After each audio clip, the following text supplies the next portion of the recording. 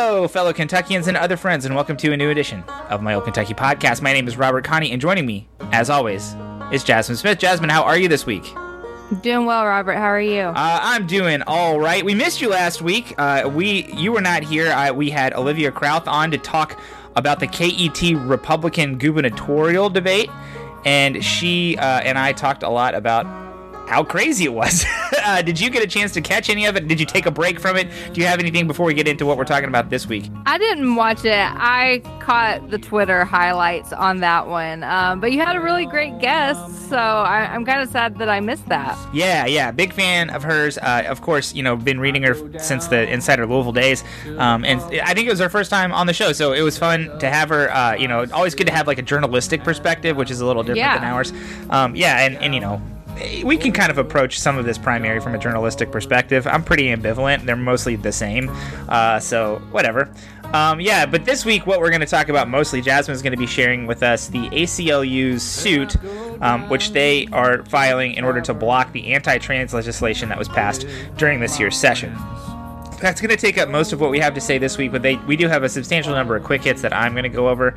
So yeah, Jazmin, without any further ado, tell us what we need to know about the ACLU's suit.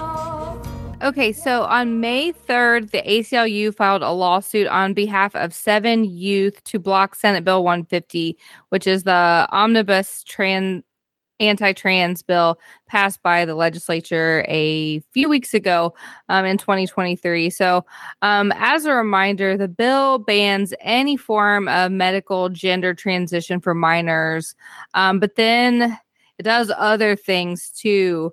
Like it has a requirement for doctors to set a timeline for detransitioning children who are already taking puberty blockers or undergoing hormone therapy. Schools would not be allowed to discuss sexual orientation or gender identity. They would be required to have bathroom policies. It has requirements that minors can't legally change their names as part of transitioning and all kinds of things like that. So we had a bad bill that ended up being even worse at the end. So the plaintiffs in the lawsuit are 7 Jane Doe and John Doe trans children and teens ranging from ages 9 to 16, coming from the Western District and the Eastern District of Kentucky. So Kentucky this suit is filed in federal court in the Western District, and we only have 2 federal court districts. And the suit says that 3 of them reside in Jefferson County, and the others are just named as residing in the Western District and Eastern District. That's probably just to protect their identity and where they live. And of course, they're not named. They're listed as Jane Doe 1, John Doe 1, and things like that under pseudonyms. All of them are trans youth. All have been diagnosed with gender dysphoria. And in the complaint, the plaintiffs cite a lot of statistics, one of which that 56% of transgender youth have reported a previous suicide attempt and 86% have reported suicidality. They also discussed the standard of care for treating gender dysphoria, which is a clinical diagnosis in the DSM-5, which all the plaintiffs have been diagnosed with. And they discussed that it's highly treatable and that treatments are effective. And the standards of care were initially developed by the World Professional Association for Transgender Health, or WPATH. And those standards are followed by the American Medical Association and other major medical professional organizations. There's a whole list of them. And those standards involve letting people live in alignment with their gender identity. The lawsuit points out that non-transgender youth can still access the same hormone therapy that trans youth now will not be able to access.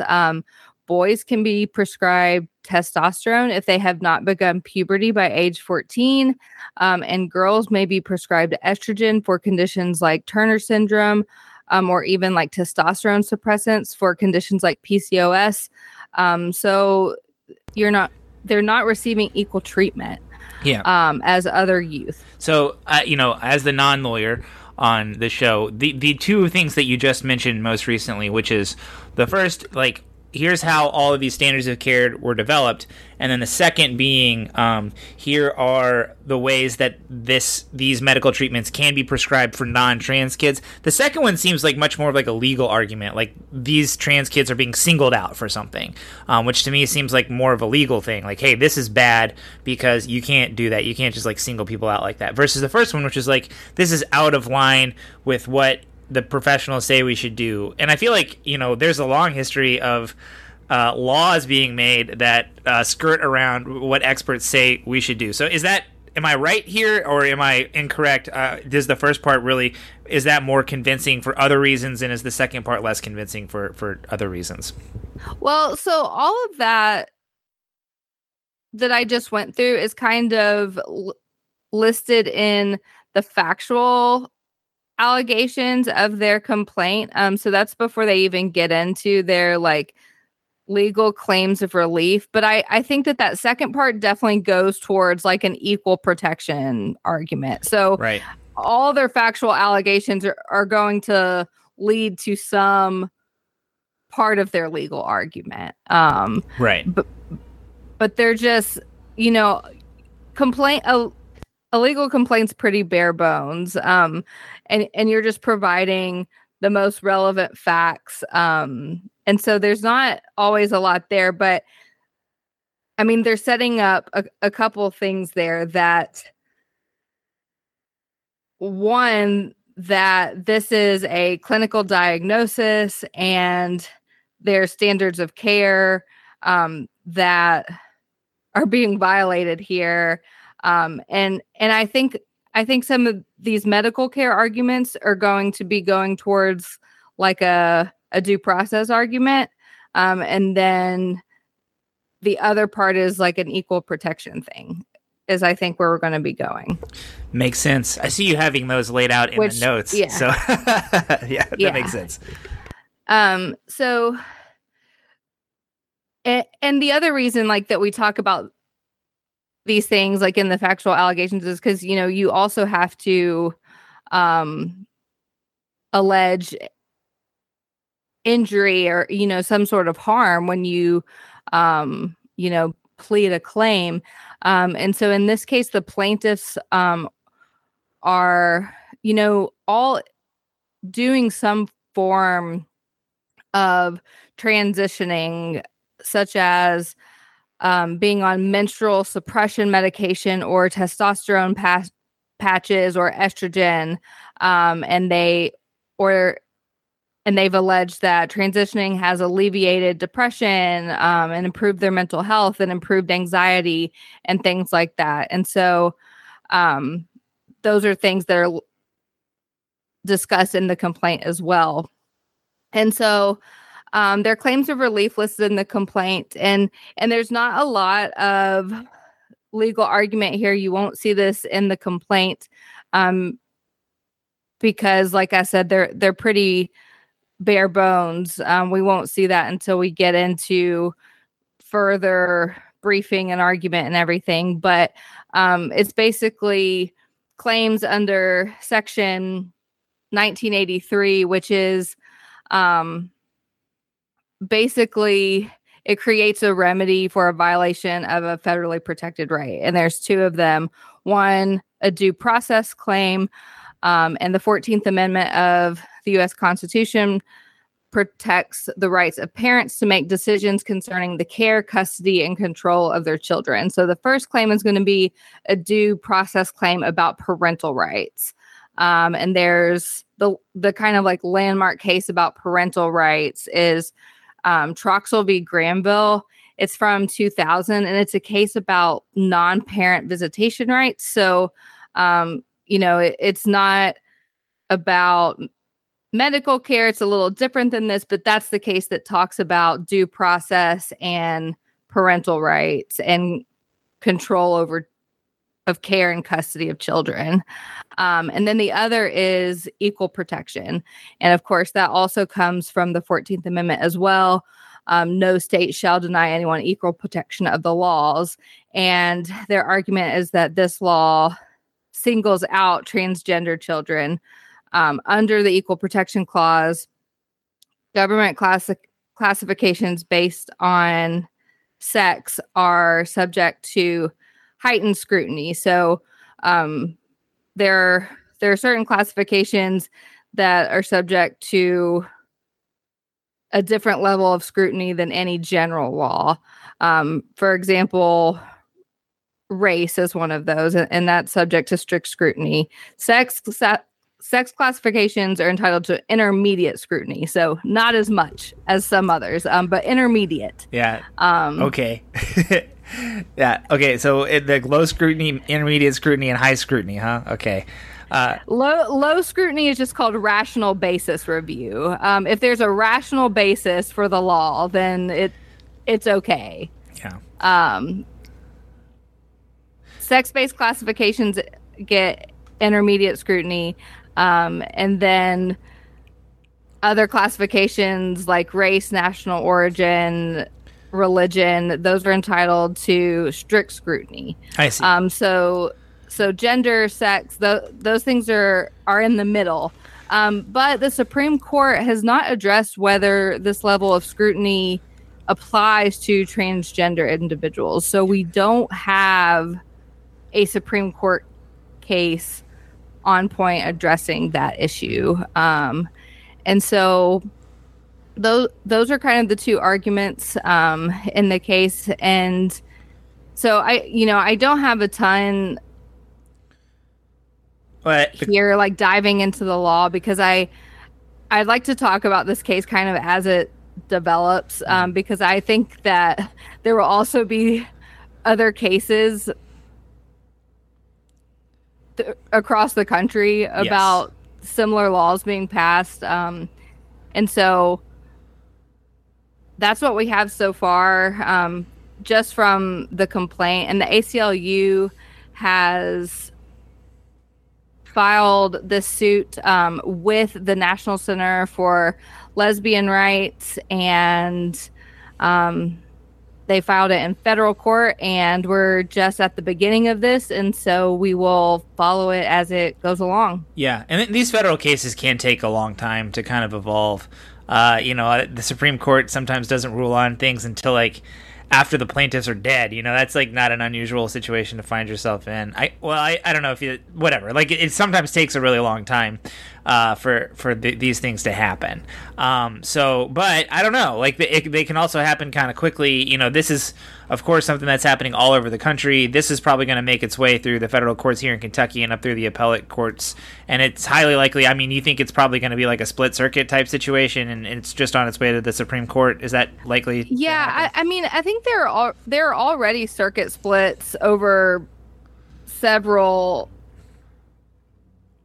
like transgender rights type cases, but I don't think that the Supreme Court has specifically like taken one up that answers the like sex classification issue and like what level of scrutiny they're entitled to. Yeah. Well, it is interesting because it is like some interesting arguments that are being made, constitutional rights.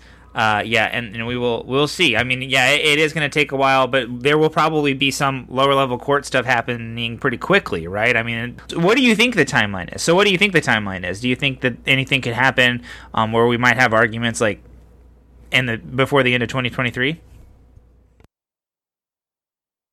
There hasn't been any kind of hearing or anything scheduled yet in this case, so I truly don't know. I don't practice in federal court. Oh, okay. Yeah, all right. So who knows? But we will be paying attention to it as it evolves. I mean, I also think that like we should be paying attention to it as this issue as it evolves in other states, because it will be.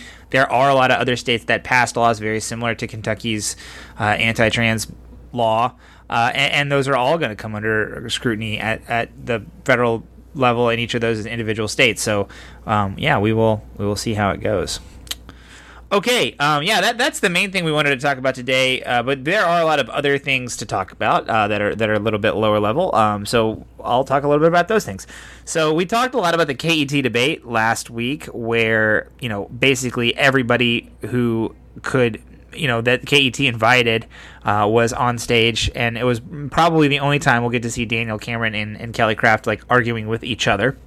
But there was another debate last night. Last night was May the 8th, and it was WKYT, which is the television station outside of Lexington, and they hosted a Republican gubernatorial debate, but only Ryan Quarles, Mike Harmon, and Eric Dieters attended. So it ended up being a lot tamer than the KET debate. Not a lot of fireworks, even though Eric Dieters was there. I think one of the reasons for this is that nobody on stage was really actually in danger of winning the primary. There were 3 people there who are going to come in probably third, fourth, and maybe fifth or sixth. I don't know. I don't know where Alan Keck is in this debate either. I was surprised to see that he wasn't on this debate. I don't know if he didn't get invited or didn't want to show up or whatever. So anyways, that's who was there. They mostly just talked about cutting the income tax to 0%. Mike Harmon was the only one skeptical of that.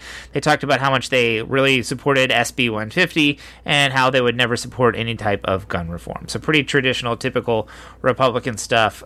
Always disappointing to hear it come out of every candidate's mouth, especially, Mike Harmon and Ryan Quarles, who ostensibly are a little bit more reasonable on some of these issue-based things, but that is not what we saw yesterday. They both basically said that they were aligned with the Kelly Crafts and Daniel Camerons of the world, at least on those big issues.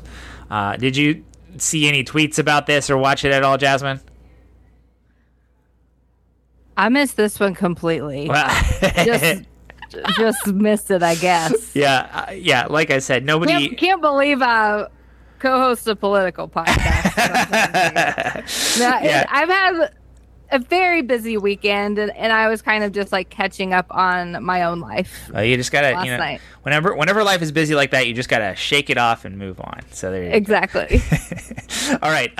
There were at least 2 notable deaths relative to this podcast, at least in Kentucky last week, and the first one is Virginia Moore, who you may remember as the ASL interpreter for Andy Bashir during much of the COVID-19 pandemic. She passed away earlier this week. And then also Tom Wine, who's the Commonwealth's attorney in Louisville, an elected official with a lot of power. A lot of important people knew him and interacted with him. So a lot of people who've been on the show before definitely knew him quite well. He died. Both of these deaths were of people who died before their time. Both of them are very tragic.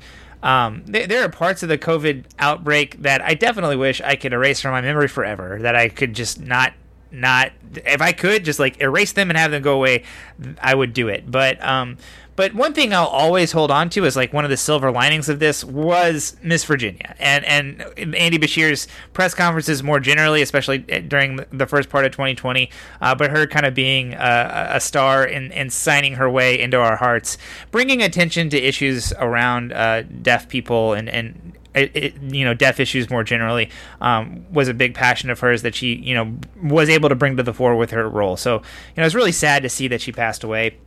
And then Tom Wine, his death has serious repercussions for legal issues here in Louisville, as his office is responsible for prosecuting all the felony offenses in the city. Mm-hmm. Right now, Daniel Cameron has temporarily appointed Erwin Roberts, who I think is in the office currently. He's somebody who's I guess maybe one of Mr. Wine's assistants.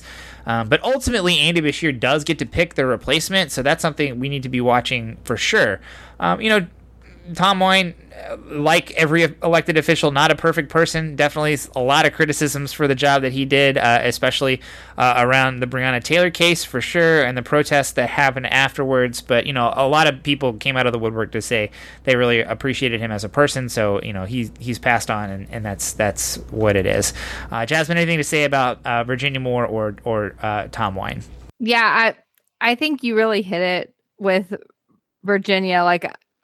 When I think of the early COVID times, what I remember was Andy Bashir's 5 o'clock pressers with Virginia.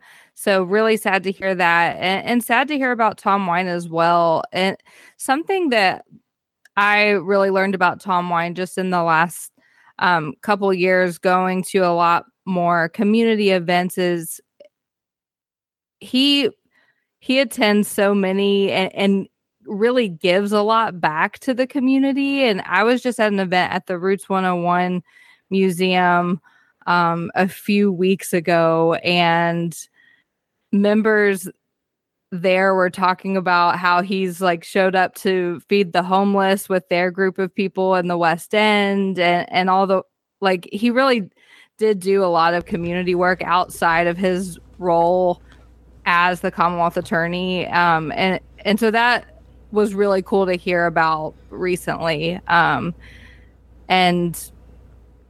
he really, there really are big shoes to fill at the Commonwealth Attorney's office. Yeah, he was a judge. He was an appellate judge before walking into the Commonwealth Attorney office and running for that office. And kind of an interesting move to go from being a judge and appellate judge at that, and then switching gears to being an elected prosecutor. It's a much more like high touch. You are not just ruling on things, but you're actually having to make decisions about who to prosecute, what to do, how to enforce the law. It's a big difference. And everybody who talked to there are things to criticize him about, but yeah, most of the commentary I've seen as he's passed away has been about how he did connect with people, and it does feel like that role kind of suited the person that he was maybe a little better. Okay, Jazmin, tell us a little bit about the jail. This seems like a good place to put that in there. I talked a little bit about this last week, but you felt like there were some details that we needed to talk about maybe a little bit more.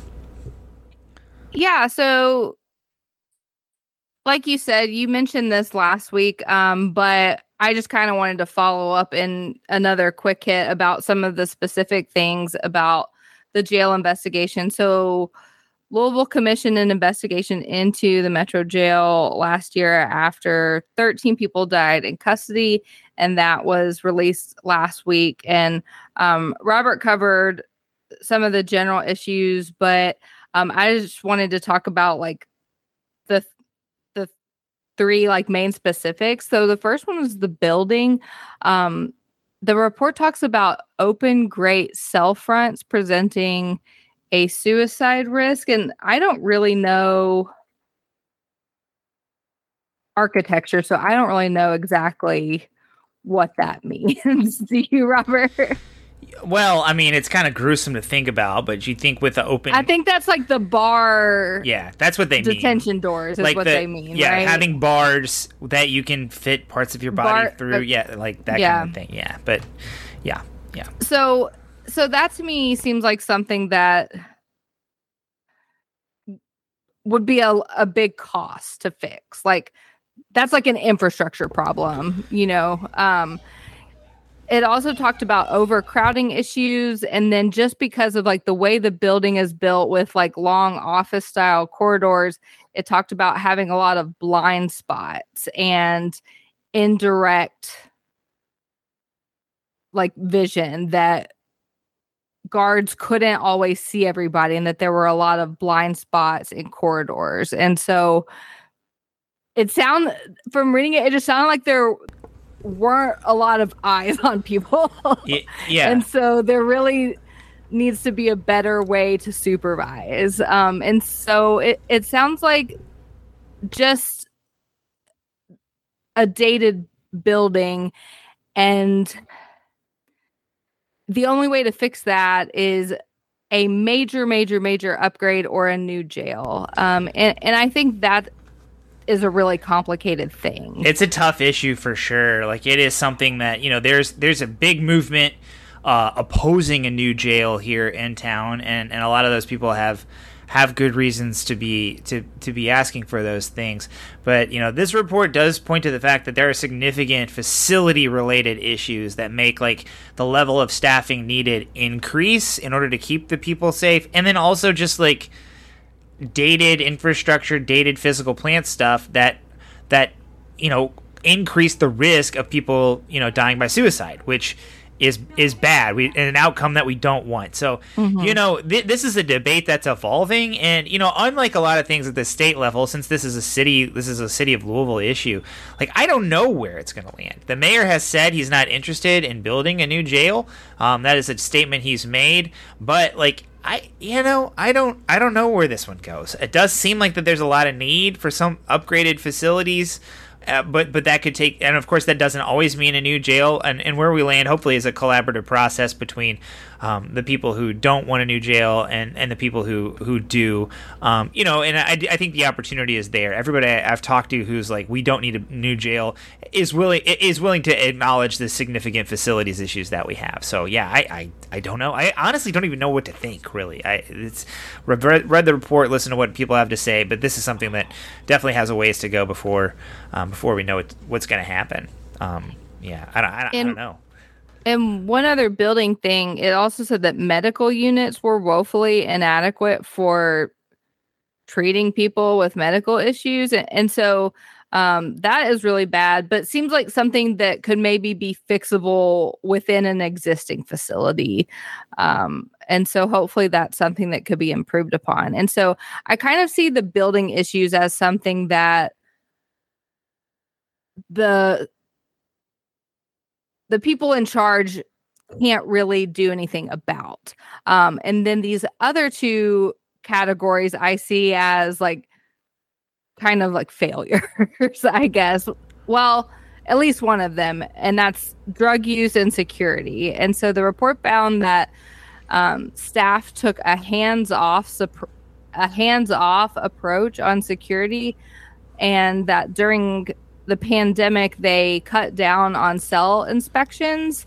And then because of that, whenever they started training new recruits, it just kind of created this different culture and hands-off approach to supervising and security. And so they just weren't really checking very well, it sounds like. And so from over 6 years of being a public defender, drugs getting into the jail were always seemed to be an issue. And so I'd say hands-off approach seems accurate. Yeah, the report gets into it a lot more, and you mentioned it, but kind of the interplay between the COVID-19 pandemic and staffing and operations, how the staff actually operated inside of the building, and how all of that kind of spun together into a really bad situation that resulted in a lot of people dying.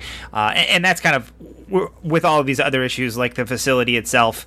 And the lack of staffing, which is the last thing. But it does seem like that, all of these things kind of it wasn't just one thing. It never was just one thing. It was like several really bad things that happened that led to a lot of deaths happening in a short period of time.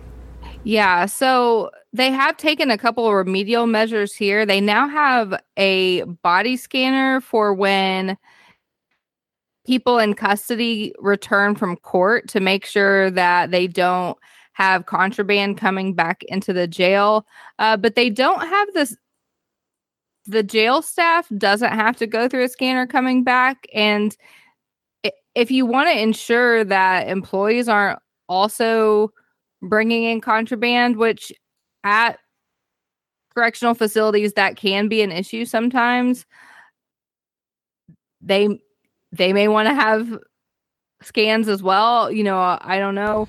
And then the other thing that they have done is that they now have fencing in a certain area because they were worried that work aides could pick up things, contraband off the ground from certain areas. Yeah.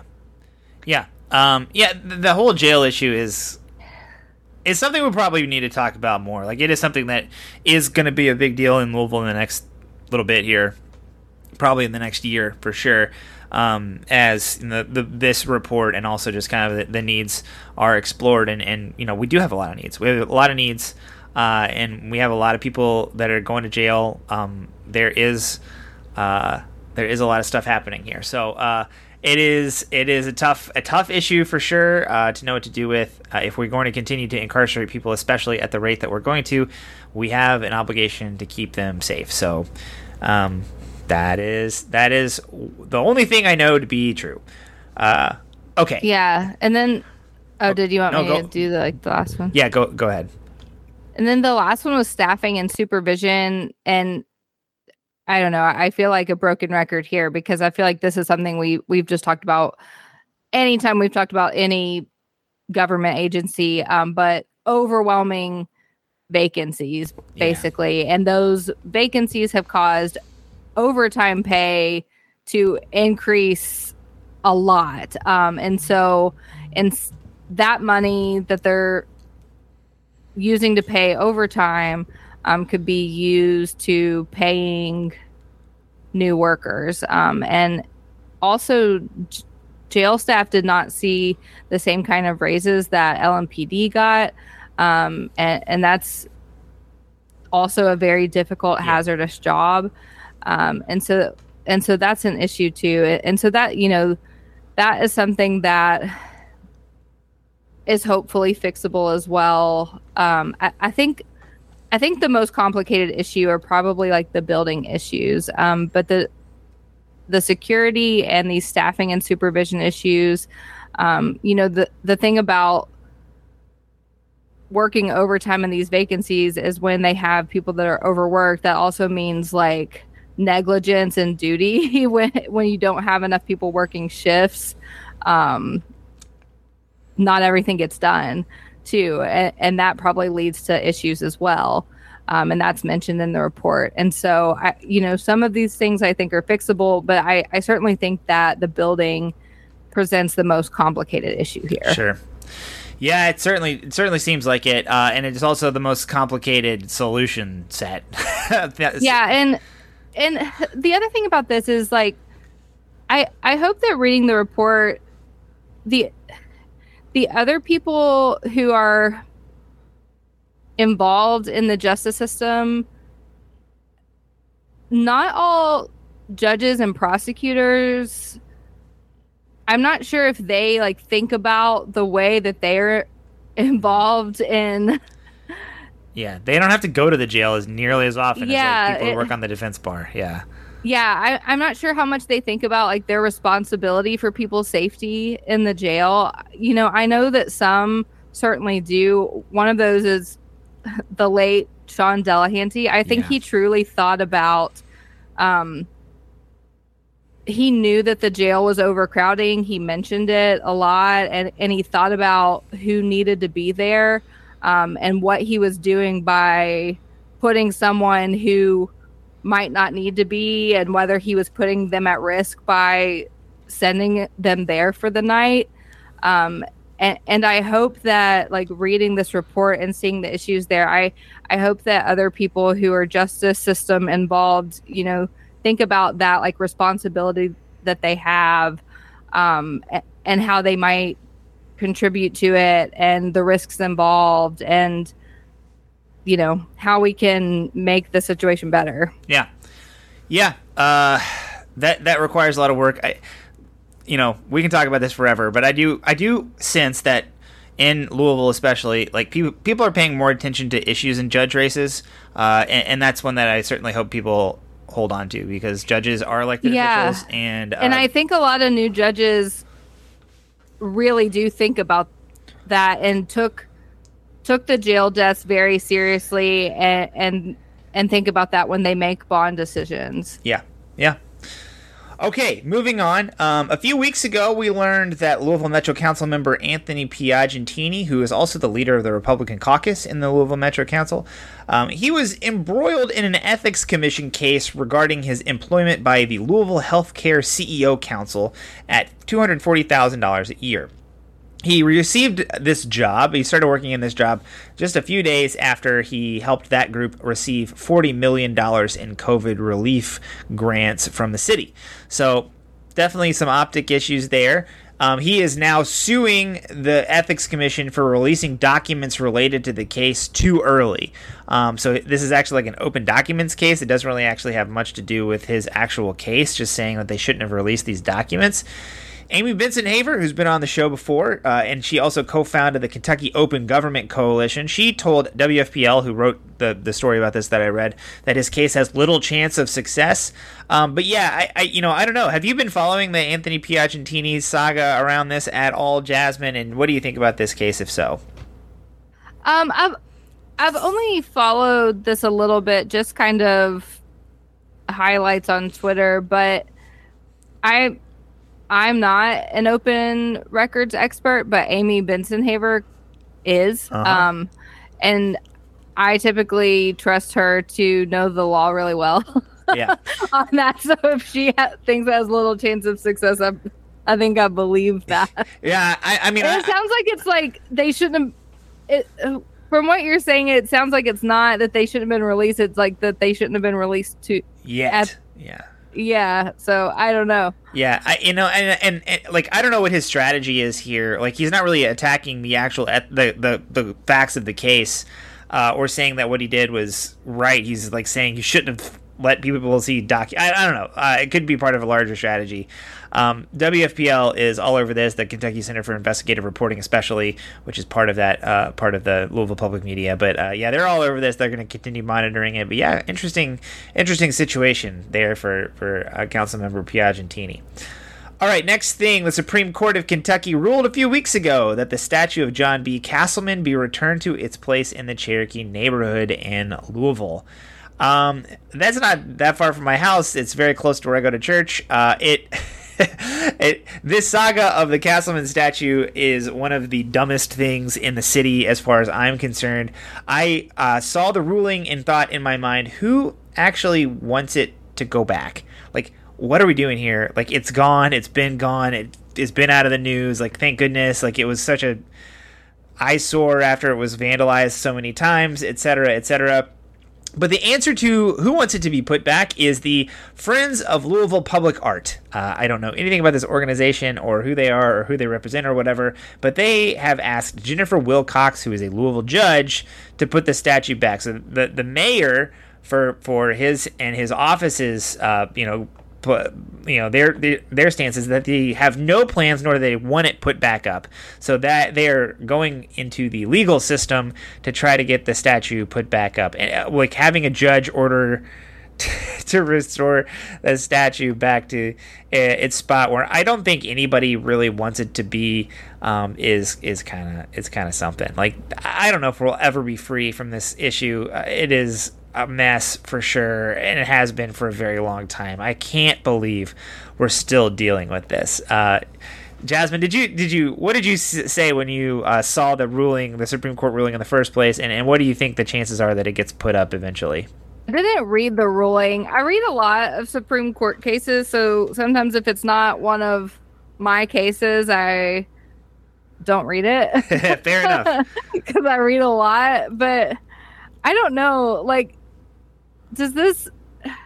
my question is, like, does this public art group, like, just exist to, like, contest this thing, or did they exist before, like, or... Yeah, I don't know if they also maybe they want the George Prentice statue put back, maybe they want the Confederate monument taken from Brandenburg and put back, and I don't know what they want, but they do want the Castleman statue put back. It is just kind of funny to me that they're like, Judge, you must put it back, and not like the mayor who's accountable to an election, and like, the person who's in charge. I kind of don't think it will go back where it was. I could see, like, I don't know, maybe at some point, if this like goes on long enough, some kind of compromise in the future to put it back somewhere. Yeah. Cave Hill, less visible. I don't know. The big cemetery in Louisville is called Cave Hill Memorial Cemetery, and it is not that far from this statue, and that is where John B. Castleman is buried. They said they don't want it, so maybe we're just like, please take it, please put it there. I think that would be the most appropriate compromise. Like, this is the man's grave. Like, this was a statue of him. I don't know. It is like. Any amount of time I spend talking about John Castleman is more than I need to, and yet here we are on the show talking. Yeah, I think that's why I just like haven't taken the time. Yeah, and that's true. All and right. then you asked me about it, and I'm like, I don't know. All right, well, let's stop talking about them now and move on to the next thing. The last thing on my list of things to talk about, which is that the Department of Justice, the United States Department of Justice, held the first of several listening sessions in Louisville yesterday. That was on May the 8th. And the purpose for these listening sessions is to hear how best to address the violations that they found in the report that ended up with LMPD being put under a consent decree. I tried to read some reporting on this. I did not go to the listening session. I don't feel like I'm the person they need to listen to. But I did read some small write-ups about this, and it seems like most of the work was done in groups. So not a lot of reporting about things people said, since they were kind of in smaller groups, and a lot of Department of Justice employees there listening to people. And there will be several more of these happening. I do know that there's one going on tonight, and I think there are a few more in the next few days, and I do think that there are some later, but I'm not sure when they are. So if you're interested in going to one, or if you have something that you think the DOJ needs to know or see, definitely look them up. A lot of them are happening at libraries, so there will probably be one around somewhere where you are, if you are in the Louisville area. So that is that. I don't know, Jazmin, do you think that there's any value to these kind of listening sessions? Are you happy that they're happening? What do you think about this? I definitely think there's value to them, especially if the DOJ is who's involved in them. Yeah. Sometimes I think things like this can just be the community all like talking about their concerns, but there's no one like at the top who's actually like there to do anything about it. And maybe here there's someone who can. Whether it's going to result in anything, I don't know, but people are at least being heard. Yeah. A lot of I have heard a lot of criticisms of like listening sessions, because I think there's a lot of frustration when things are only listening sessions and they don't like lead to actions. It's one thing to be heard. Yeah. It's one thing to be like listened to and action taken on your behalf. I do know also that a lot of people complain that like, these consent decrees, they don't actually result in much happening. But I do think like, things are iterative, right? It is good to listen to people to get a sense of what people need. And just because something didn't work super great in the past doesn't mean it's not going to work great in the future. You learn from what happened in the past, and you hope to change your behavior in the future to do better. So, this is an opportunity for the DOJ. It's an opportunity for the city of Louisville. And it is a group of people taking it seriously and wanting to do it on behalf of the right people. So I do think like it is good. I just think we need to continue to monitor what's going on and putting pressure to actually have like action be taken on behalf of like correct policing. And it seems like from what people said, what I did read in the write-up, people are being very like nuanced and judicious about like what they want. Like they want accountability. I don't feel like people are in the space where they're like calling for anything overly radical or crazy. They just like want the police to be accountable for their actions, which I think is like what the consent decree is designed to do. And even most of the police officers or like people who speak on behalf of the police, that is what they say. And like if we all kind of want the same thing, maybe we can actually build towards something that is better than the system that we have now. So I don't know, Jazmin. Anything else you have to say about that, or anything else in the quick hits list? No, I don't think so. Yep. All right, no guest this week. The primary will have happened, I believe. Well, I guess it will happen on the next day that we record. So you probably won't be hearing from us before the primary happens. So go vote. No matter what party you're in, there are votes on the ballot unless you're registered independent. Sorry, you strike out if that is the case, unless you live in a jurisdiction with like a judge or something that might be up for a special election. But yeah, go vote if you have the chance. And we will be back next week, and as the primary wraps up, we will do our best to speak to some of the folks who will be standing in the general election in November in the coming weeks. All right, Jazmin, how can people get a hold of us? They can like us on Twitter, and they can follow us on Twitter and Instagram at MyOldKYPod. They can like our Facebook page and listen to our podcast on the podcast app of their choice. We also have a newsletter. You can subscribe to it at tinyletter.com/my old Kentucky newsletter. And we have a Patreon page where you can support what we're doing for as little as $1 a month. You can do that at patreon.com/my old Kentucky podcast. And last but not least, we're part of the Dimcast Network and the Forward Kentucky Network. All right, everybody. Thank you for listening, and we will see you next week. I go down